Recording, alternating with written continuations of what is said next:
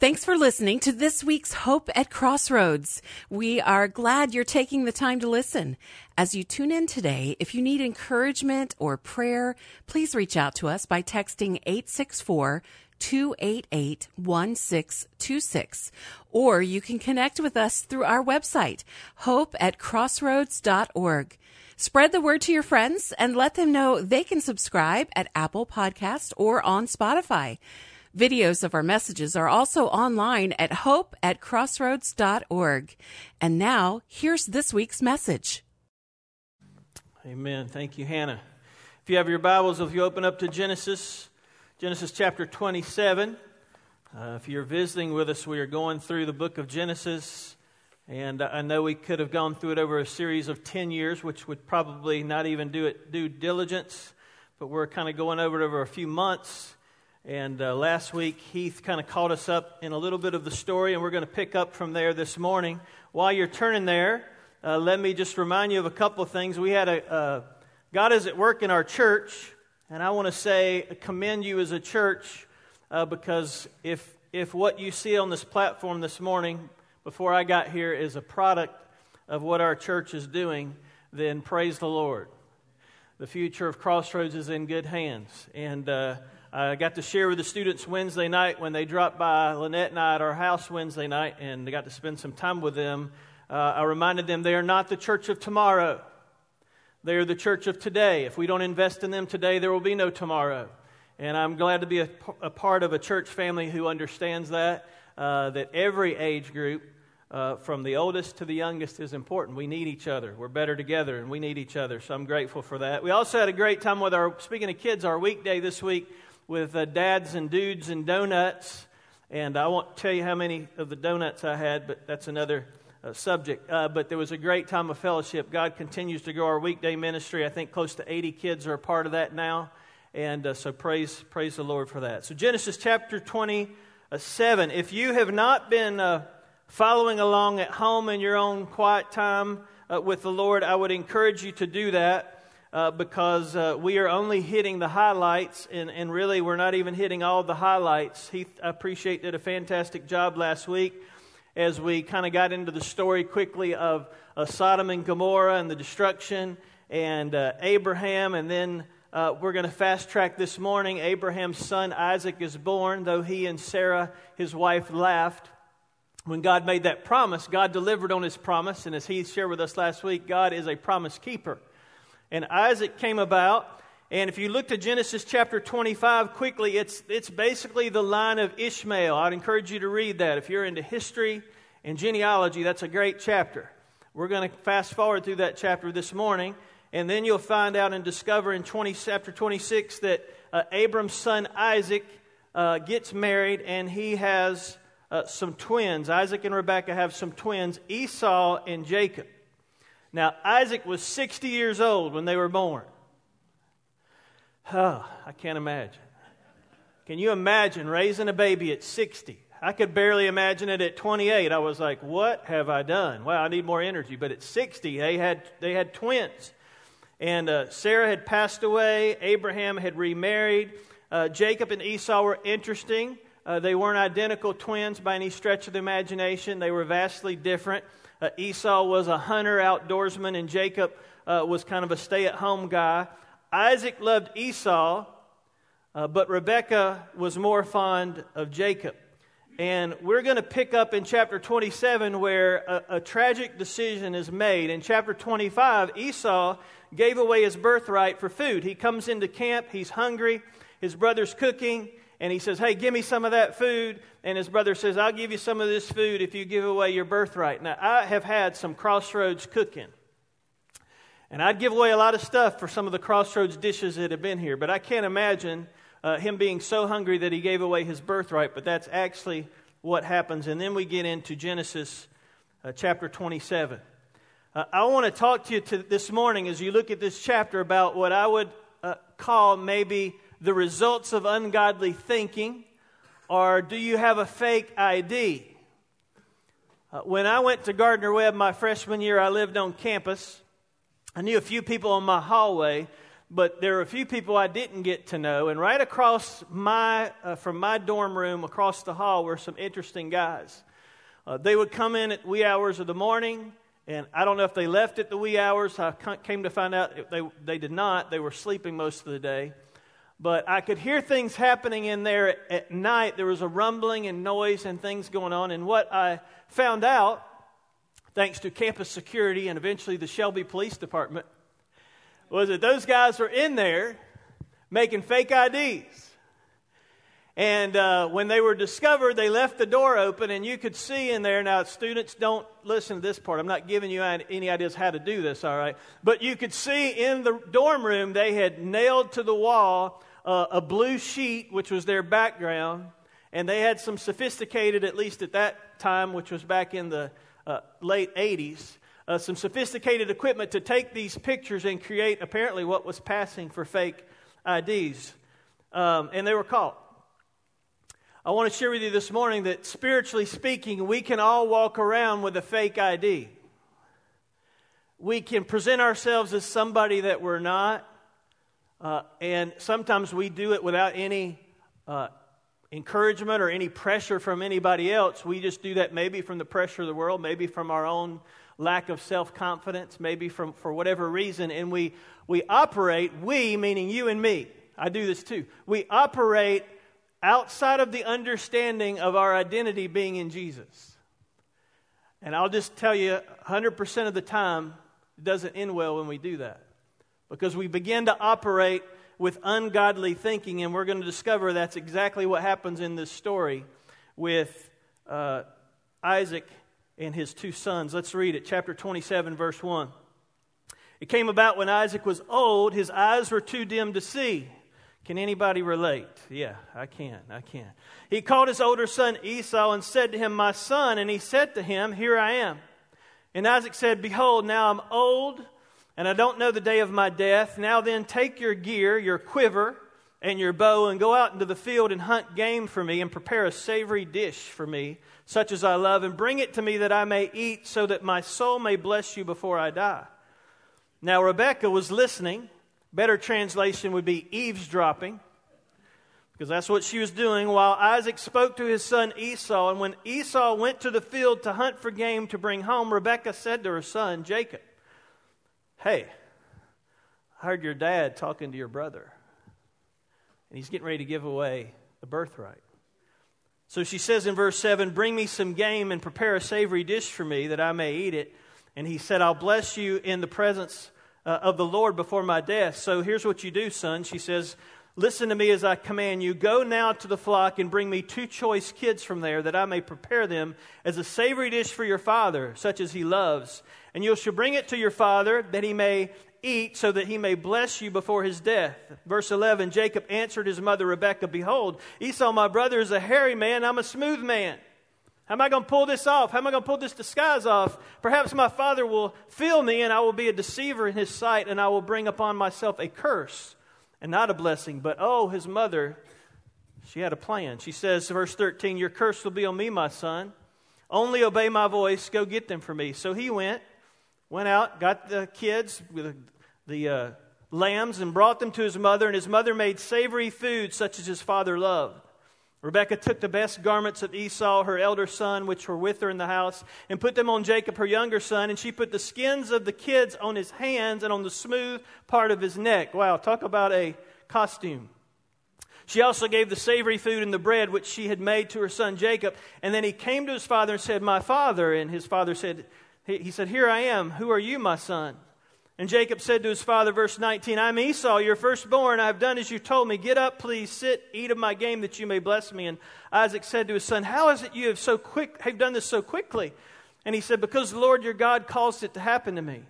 And Isaac said to Jacob, "Please come close, that I may feel you, my son, whether you are really my son Esau or not." So Jacob came close to Isaac his father, and he felt him and said, "The voice is the voice of Jacob, but the hands are the hands of Esau." And he did not recognize him, because his hands were hairy like his brother Esau's hands. And so he blessed him, and he said, "Are you really my son Esau?" And he said, "I am." So he said, "Bring it to me, and I will eat of my son's game, and I may bless you." And he brought it to him, and he ate. He also drank wine. and he drank. And his father Isaac said to him, "Please come close and kiss me, my son." Verse 27, he came close and he kissed him, and when he smelled the smell of his garments, he blessed him. And I encourage you to read that blessing. We'll pick it up in just a minute. But he blesses his son with the disguise. What is going on here? The fake ID and results of ungodly thinking. I don't know about you, but if you look around in the world right now, there's a lot of ungodly thinking. We don't have time to give you all the things that you see and I see week after week, day after day, ungodly thinking. We could talk about politics. We could talk about what's happening in the Ukraine, which is a travesty. We could talk about what happens in Greenville. We could talk about what happens in our own homes, in our own spiritual lives. There is a lot of times where you and I make decisions that are ungodly based on wrong thinking. And we have these twins that were born. Now, if you know the history, and if you go back and read chapter 25, you'll find out that early on, Rebekah was told by the Lord that the son that was going to be honored was the younger son. So she knew that.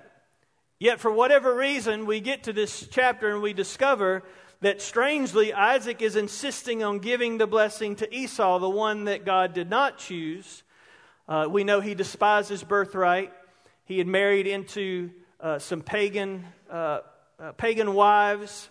And so it seems to me kind of unusual that Isaac, here he is, plainly rejecting godly thinking, plainly rejecting spiritual wisdom, and his mind is actually only on good food, thinking about what his son can bring to him. Maybe that was his determining factor. Man, if you can cook and you can bring me some good food. How many men have been married who made that their primary determination about their spouse, that she could cook, and then all of a sudden she cooks great, but there's a lot of other things that come along with the package.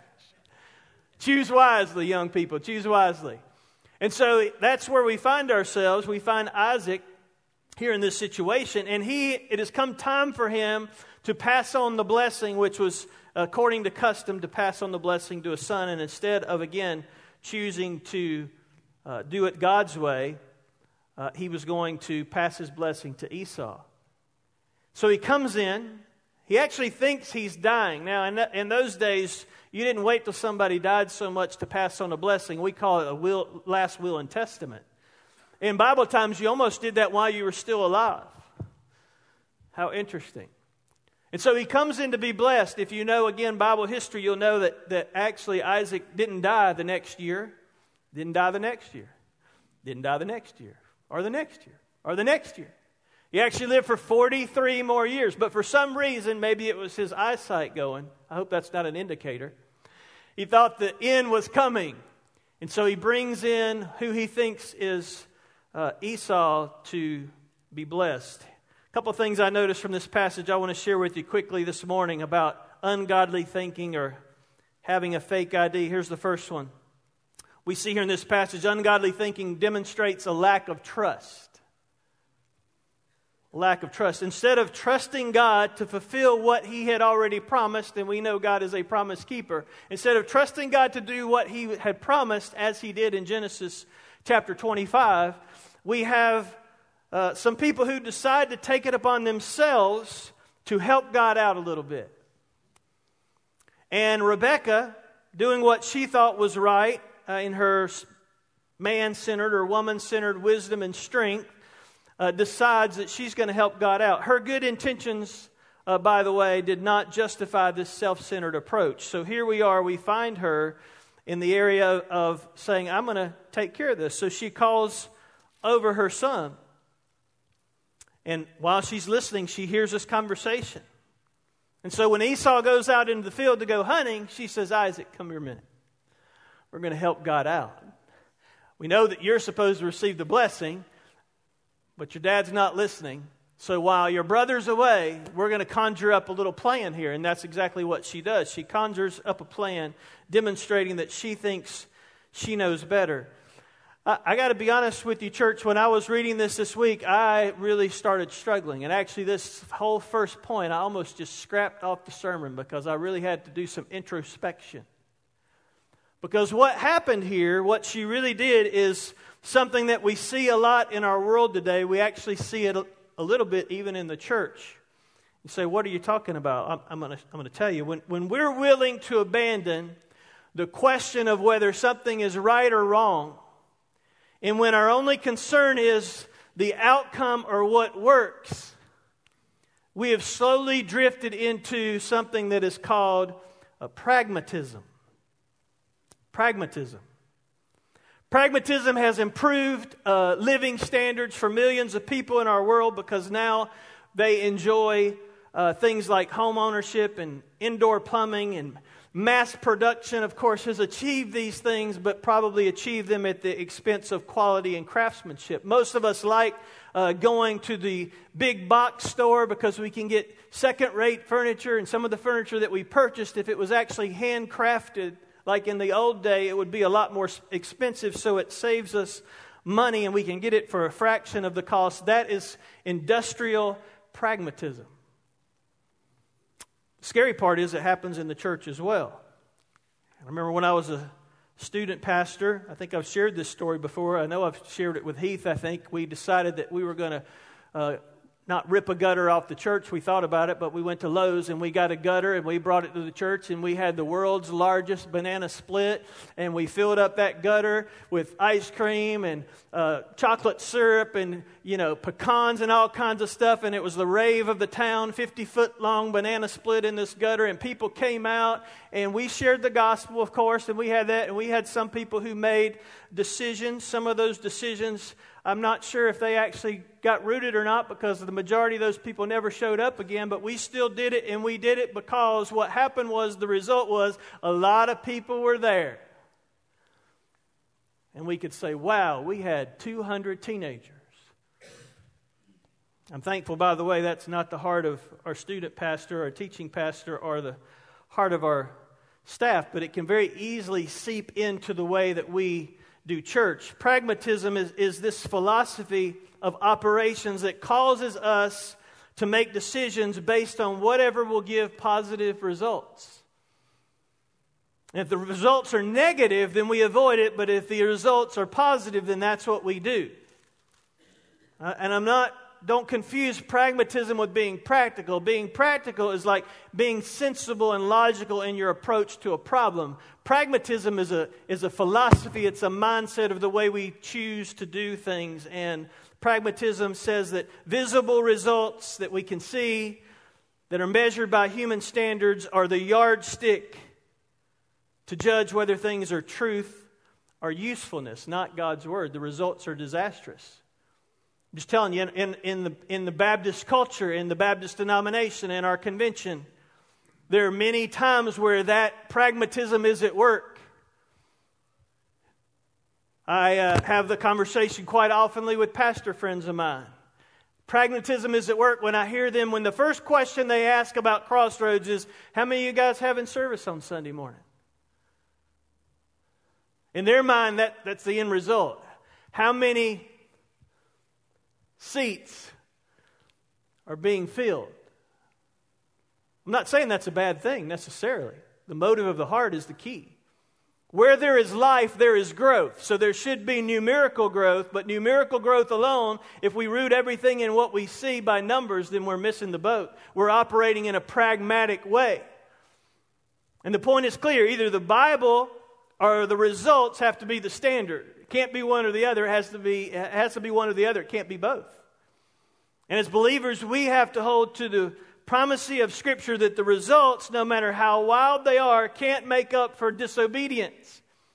What do you say to those prophets of old who preached and preached and preached and preached and nobody got saved? You were a failure. You did what God told you to do, but you were a failure. No, you'd never say that. But yet in our modern day culture, that's the way we tend to operate a lot of times with pragmatism, and that's exactly what Rebecca's doing. She's thinking, well, now wait a minute, we want the outcome to be this. It doesn't look like this is working. God might need a little bit of help. Let me step in and assist him. By the way, you may be wondering, okay, how do we measure results here at Crossroads? Let me tell you real quickly. It's in the second part of our name, roads. Numbers are important. We think about numbers. We have to know numbers so that we can be practical and think about how many spaces we need and parking places and rooms. So I'm not saying we aren't practical. You have to be practical. But the way we measure success here at Crossroads is in the second word of our name, roads. We think about, are we reaching out? Are we? Are we putting others first, or is it always about me? Are we accountable to one another as brothers and sisters in Christ? Do I have the privilege and opportunity to come up to you and ask you about how you're doing spiritually? By the way, you have that with me. That's accountability. That's growth. Are we making disciples? That's the D, or disciples being made. S, are we sending out missionaries? Not necessarily to the foreign countries, of course that's important, but are we sending out missionaries to our schools? Young people, you are a missionary. Matter of fact, the largest mission field on the planet is the school campus. I'd love to stand up here and say, look at me, look how I did it on my school campus. Do not look at me, I was not a great example. I missed an opportunity for people who probably left high school, left college, never knowing who Jesus was. And I missed that opportunity that God had strategically placed me in their life, perhaps to be the light and to share Jesus, and I missed it. Because I was too focused on other things. I was worried about what they would think about me. You know how many high school people I've seen that I went to high school with since I graduated? Maybe 3. And yet my biggest concern was, what do they think? College, I've maybe seen 4 or 5. Because life happens and we get scattered. So how do we measure things? Do we look at them pragmatically like Rebecca did? Do we look at them with just results? Or do we say, what is God asking me to do? And I'll tell you, that's a challenge. That's a challenge with the staff. That's a challenge with the church leadership to think about how to do that, because it sneaks in subtly into the church. Let me give you a couple quick examples and we'll move on, because I was thinking this week, one of the ways that the pragmatism can sneak in is through our worship. You know, we can very easily, and I'm thankful we have a worship pastor who doesn't do this, but we could very easily think on Sunday morning, what are the songs that are going to make everybody happy? What are the lyrics that we need? What is the instruments that need to be up here? And then we start to say, okay, that's what we're going to do. If that's what pleases people, if that's what even, this is where you have to be careful, if that's even what draws people, then that's what we'll do. Here's the scary part about that. The scary part about that philosophy is it has no anchor, because you're following what culture does, and culture changes. And so then your definition of what worship is changes. And you become a slave to that wicked master of pragmatism, and you sacrifice biblical theology. I'm not saying you can't change it up. I'm not saying you don't think about how to reach people. I'm not saying you don't think practically. But if the driving force is looking at the end and going, how can we make this happen? Let's back up and create a world so that that happens. That's pragmatism. And it doesn't have a place in the church. In many cases, let's just think about church in general. You have people move to a community, and we've had folks, and if you're new here, we're so glad that you're here. Not sure how you chose Crossroads. And there are a lot of ways to choose where you go to church. I was looking at a survey this past week and seeing what was the primary decision people choose church. Sometimes it's because they have a great children's ministry. Sometimes it's this, sometimes it's that. Those are not necessarily bad things. But if they become the primary thing, then that's pragmatism. How many people leave a church that has great theology and go to another church because, well, they have donuts every Sunday? Or because they have this waterfall in the children's area? I'm being a little bit facetious, but I'm being pretty much dead serious. It happens all the time. Instead of people making a decision about where they're going to be planted on, is the Word of God the primary focus? You say, well, that won't attract a lot of people, Pastor Jack. You know what? Maybe not. I would argue with you that when you talk about and you preach and you teach in our children's ministry and our students' ministry and our small groups, when you teach the truth of the living God, it will attract people. Maybe not by the masses, Then you get into what really is church about, which we don't have time to talk about this morning. The whole definition of why do we have church. Are we trying to have church for those that don't know Jesus, or is church for those of us who do know Jesus? We could talk all day. Great question. Maybe we'll talk about that next week. Here's another reason, lastly, why pragmatic reasoning is very dangerous.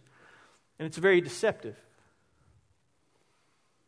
Because a lot of times, when the Lord is apparently blessing something or working, then we can look at that and go, well, wow, the Lord's blessing that, so that must be what He wants. Be careful. Did you know the Lord blesses many things that He doesn't endorse? Let that sink in a little bit. Because when I was thinking about that this week, I had to go, what? Huh? Is that heresy? The Lord will bless many things that He does not endorse. We're actually reading about it through the book of Genesis. Let me give you an example. God promised to bless Ishmael, although he was conceived through the compromising wisdom of the flesh. God still chose to bless him. God blessed the children of Israel with water, even though Moses, in his impatient attitude, struck the rock instead of speaking to it. God still blessed the people. Think about it, King Saul. God anointed King Saul with His Spirit to lead Israel, even though the people had sinned, saying, we don't want you, God, for a king, so send us a different king. We don't want you, so send us an earthly king. And God said, okay, fine. So we have to be careful. If you need further proof, look at your own life. Does God bless me and do things for me because of who I am, because of my righteousness? No, it's because of the mercy and the grace of Jesus. It's not because of me. But if we're not careful, by we, I mean you and I'm guilty of this too. I can begin to think, well, God's doing this because I am doing such a fantastic job. No. God's doing it because He's a God of blessing and a God of grace. So it's a foolish thing for us to start to construe when God is working as a confirmation of His endorsement and approval. And say, wow, how in the world do you figure out if God's blessing or not? You look at God's Word. And the validation of what we do here at Crossroads is not whether necessarily God is blessing it. A lot of times that is an indication. But it's not whether God is blessing it or not. But the validation is it in accordance with what the Word of God says we are to be doing? I'm just telling you, that makes decisions very, very hard. I know some of you think that some of the leadership and some of the staff, perhaps over the last couple of years, just kind of flippantly made decisions about where we were going to worship and what time we were going to worship and how. None of those decisions were flippantly made. They were made through agonizing prayer and discussion and prayer and discussion and prayer. Did I mention prayer and discussion? Because we could easily do those things and certain results start to happen and go, well, okay, that must have been the right decision. I'm just telling you, if you base your right decisions on the way you feel, look out. Because sometimes I feel good about my decisions and it was a bomb, and sometimes I feel bad about my decisions and that was exactly what God wanted me to do. So be careful. Rebecca here is in this situation of thinking through this pragmatically. Okay, God, I'm going to help God along a little bit. And so she decides not only to go against this, but then it gets even worse. She moves in from just totally demonstrating a lack of trust to thinking, okay, now let's add a little bit of deception in here. And so she calls her son over, says, here's what I want you to do, verse 9, go out there to the flock, go get a couple of choice kids, prepare them. While you're preparing them, I'm going to get your costume ready. So that's what she does. She moves into deception, depending on deception. When I was, before I came to Crossroads for many years, as some of you know, I got to travel around and lead worship and speak on occasion at youth conferences. And I had a buddy of mine in Gastonia, North Carolina, at a church who said, hey, I want you to go to Gatlinburg with us and lead worship. But what we're going to be talking about that weekend is about who we are in Christ. And so part of what I'm going to plan on teaching on, I want you to do me a favor. I said, what is that? He said, we will pick you up on the interstate. And I want you to pose as a hitchhiker. So I was like, all right, this is going to be fun. So I did. I had somebody drop me off on 85 just below Gastonia in a little town called Kings Mountain on the side of the interstate.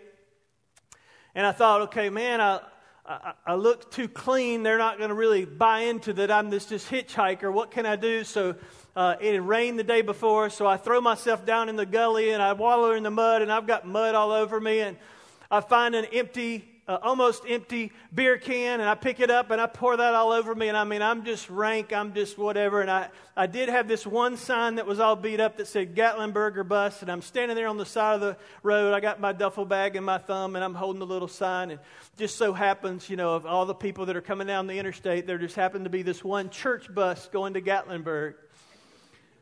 And he pulls over, and it was interesting because a lot of people on the bus, a lot of the adults on the bus, they were harassing the student pastor. They were like, "You do not stop.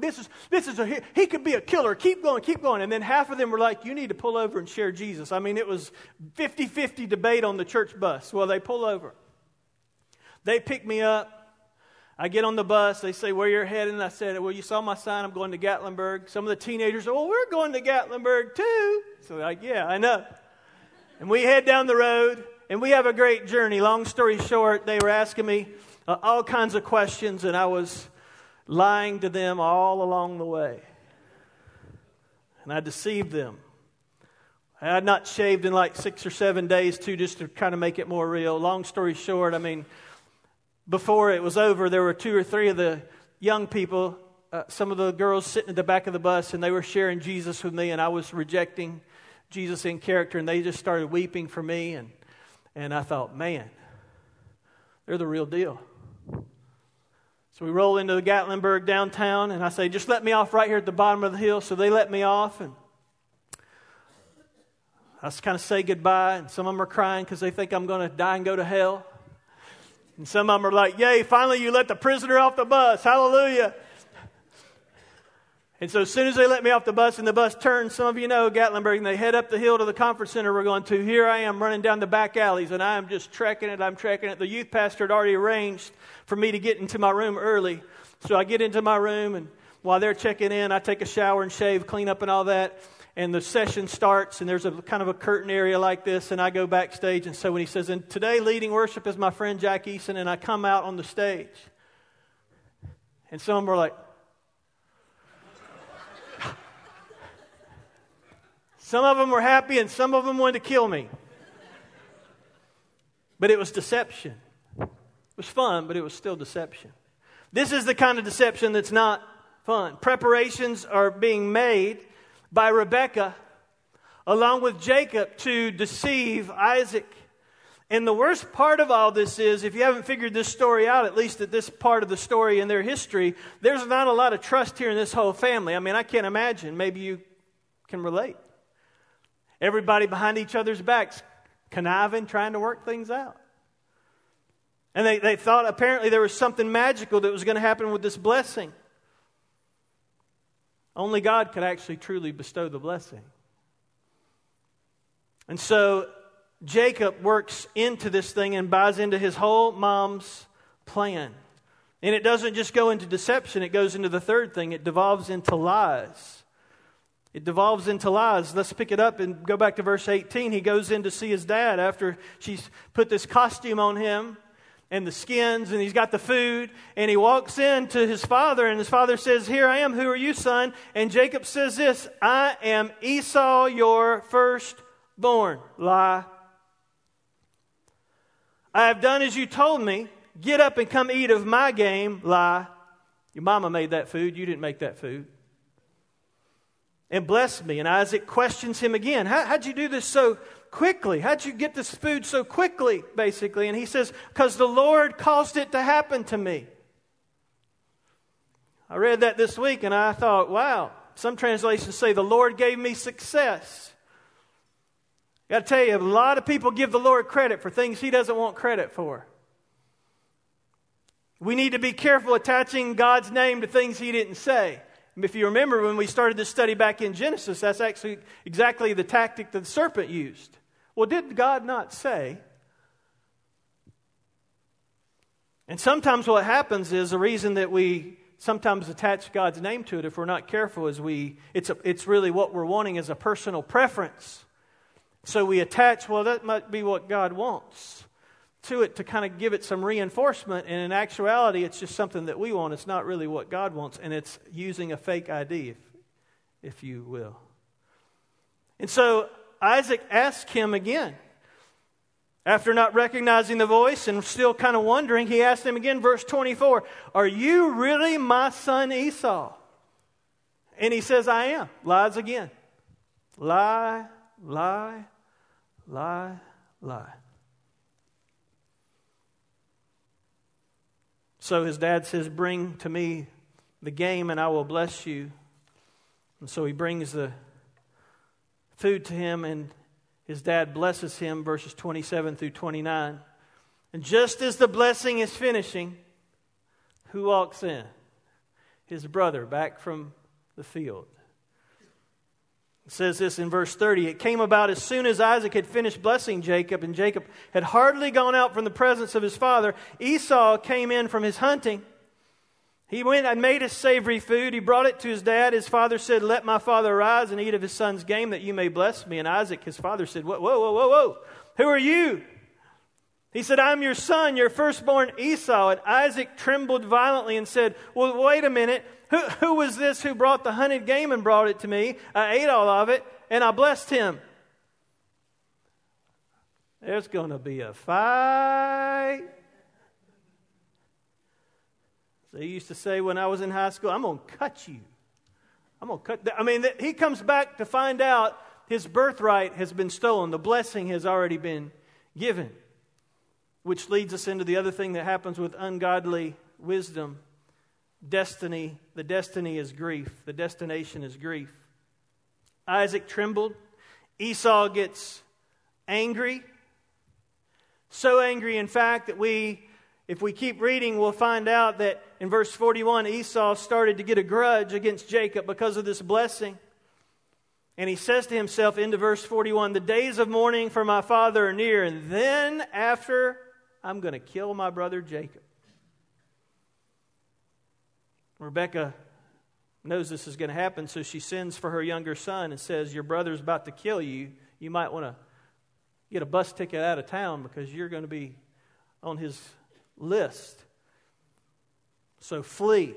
And she sends him to his uncle. And we'll find out later, it's interesting, turnabout is fair play, that when he goes to be with his uncle, you'll discover in the next couple of chapters that his uncle actually pulls the same kind of trick on him. Thinking he's going to be with one lady, and all of a sudden,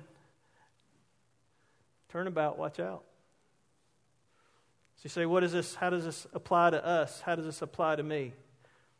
How are you making decisions today? Are you using wisdom, godly wisdom, or your own thinking? I've discovered something about me in 52 years. I have to be very careful because sometimes I can use my own logic in wisdom to navigate a situation and then check in with God when it's over. Is that what you wanted? It's not good. Or maybe even operate in if I could say it this way, old wineskins of, well, God did it this way last time, so He's probably going to do it this way this time. And I don't even need to refer to Scripture, keep up with my quiet time and stay plugged into God because I'll just base it on history. That's a dangerous thing to do because God is about a new thing. How are you when it comes to making your decisions? Are you using deception? Are you a pragmatist? What is the focus on the results? Is this how we determine our results? Or is it what we see? Sometimes they match up. When they do, that's a great feeling. Sometimes they don't. If we were to preach God's word this morning and be here to worship and we had 5 people show up, would we go, wow, we did something wrong? Or was it for the audience of 1? Would you pray with me? Father, thank you for today.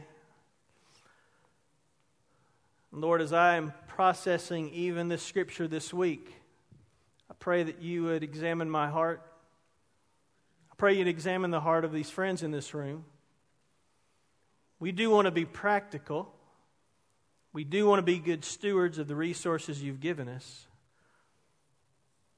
But we don't want to help you out in the sense of helping you accomplish something that you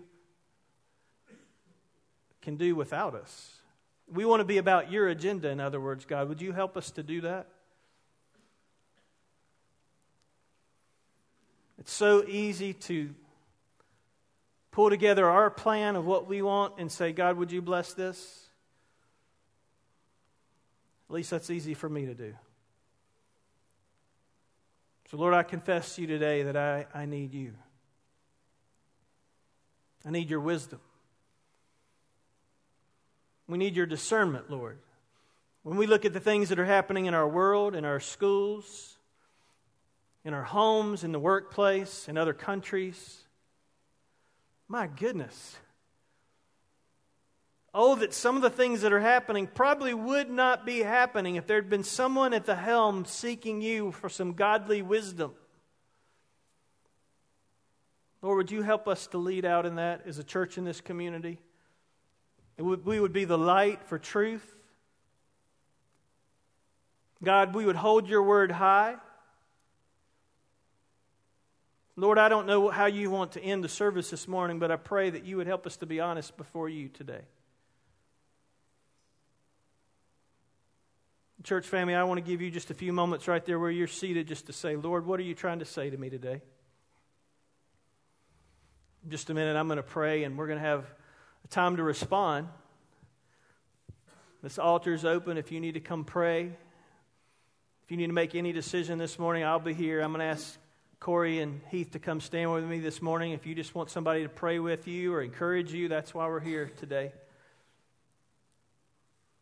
As a student, as a praise band leads us, I just ask, Holy Spirit, that you would speak to our hearts this morning. In Jesus' name, amen. Amen. Would you stand with us this morning? And if you need to make some decision this morning, we'll be down here at the front welcoming you and ready to receive you today.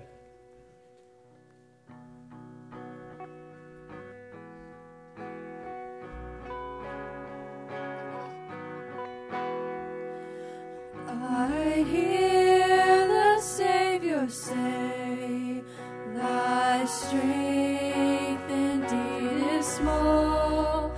Child of weakness, watch and pray. Find in me thine all in all. We hope you've been challenged and inspired from today's message. You can find out more about the message you have heard today by visiting our website, hopeatcrossroads.org. If you live in the upstate South Carolina area and you're looking for a church home, we hope you'll come by and visit sometime. Details about our church and service times can also be found online. In addition, we want to invite you to check out some of the great items at our website that will help you, or you can give as a gift to a friend. Devotionals and other resources are all available at hopeatcrossroads.org. Thanks again for listening, and we hope you will tune in again next week.